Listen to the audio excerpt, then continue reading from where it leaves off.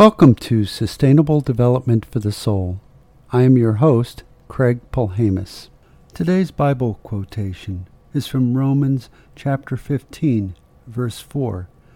This is taken from the New International Version. For everything that was written in the past was written to teach us, so that through the endurance taught in the Scriptures and the encouragement they provide, we might have hope. My reflection is, this is such a clear message for us, that all was written in the past was to teach us and give us hope for the future. It's interesting that there's so many scriptural books, isn't there? So many versions all pointing to a similar truth.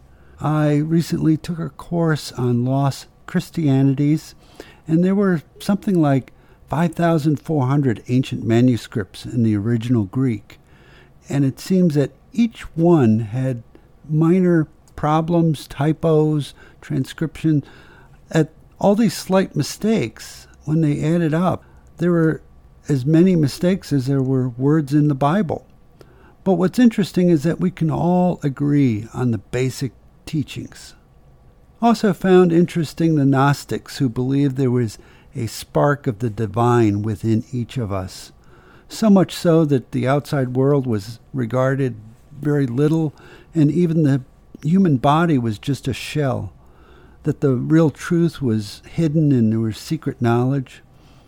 Also the interesting pagan values that sometimes were integrated into our belief system, such as the timing of Christmas around the winter solstice.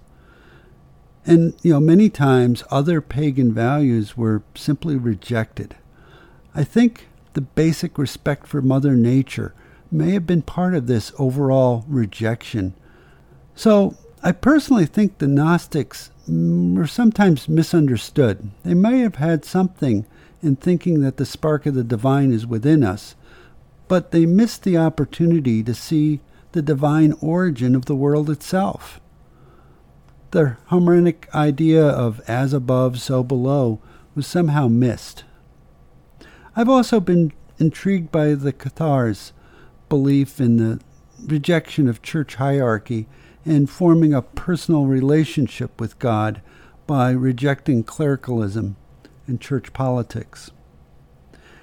Other difficult to explain teachings sometimes separated believers from one another, which was and is unfortunate.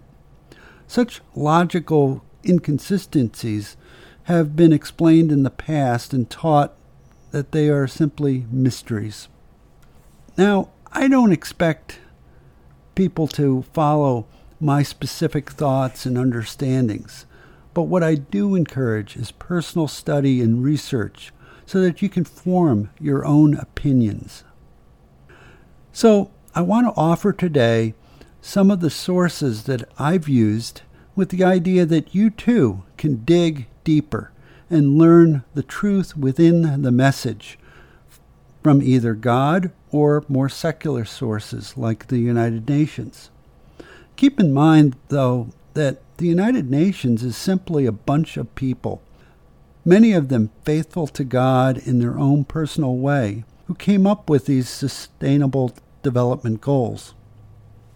I consider their result, as difficult and political as it was, a 21st century version of the Beatitudes. For those who may not be aware, the Beatitudes kind of go like this. Blessed are the poor in spirit, for theirs is the kingdom of heaven. Blessed are those who mourn, for they will be comforted.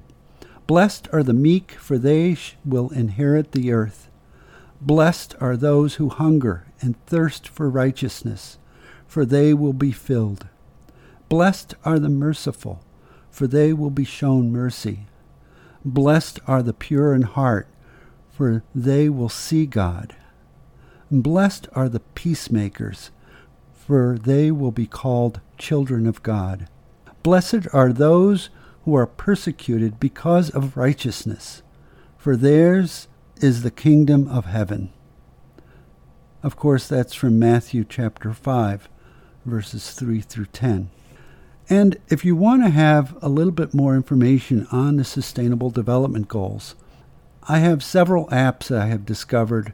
I found, and it's basically hashtag global goals in the Apple Store, as well as one called SDGs in Action. There are also several books that I picked up. One is entitled simply The Sustainable Development Goals. It's published by the UN. It's a small little book, but very interesting and very easy to use in teaching children and yourself the basics. Another one was called Negotiating the Sustainable Development Goals, a Transformational Agenda for an Insecure World. That one I found fascinating, as it talked about the process that was used in coming up with the Sustainable Development Goals, its relationship to the Millennial Goals, and some of the political issues that rose during the development.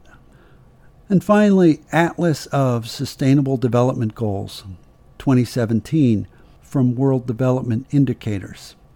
That one is very information-packed, talking about how we are progressing and what metrics are being analyzed to see where we stand. Now, there are other interesting reflections on the Sustainable Development Goals. One I found is on the web at www.presbyterianmissions.org. They have a resource, a study devotional guide for the Sustainable Development Goals.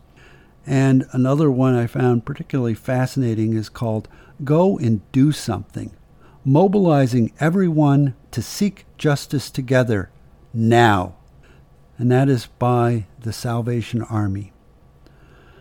Among the Advent readings and reflections, the Mass readings for the day are taken from the CatholicGallery.org for December of 2019. There's also several others. I'm going to put links in the notes so that you can click on them and look for yourself. There's also The Time to Be Awake, Reflections for Advent and Christmas.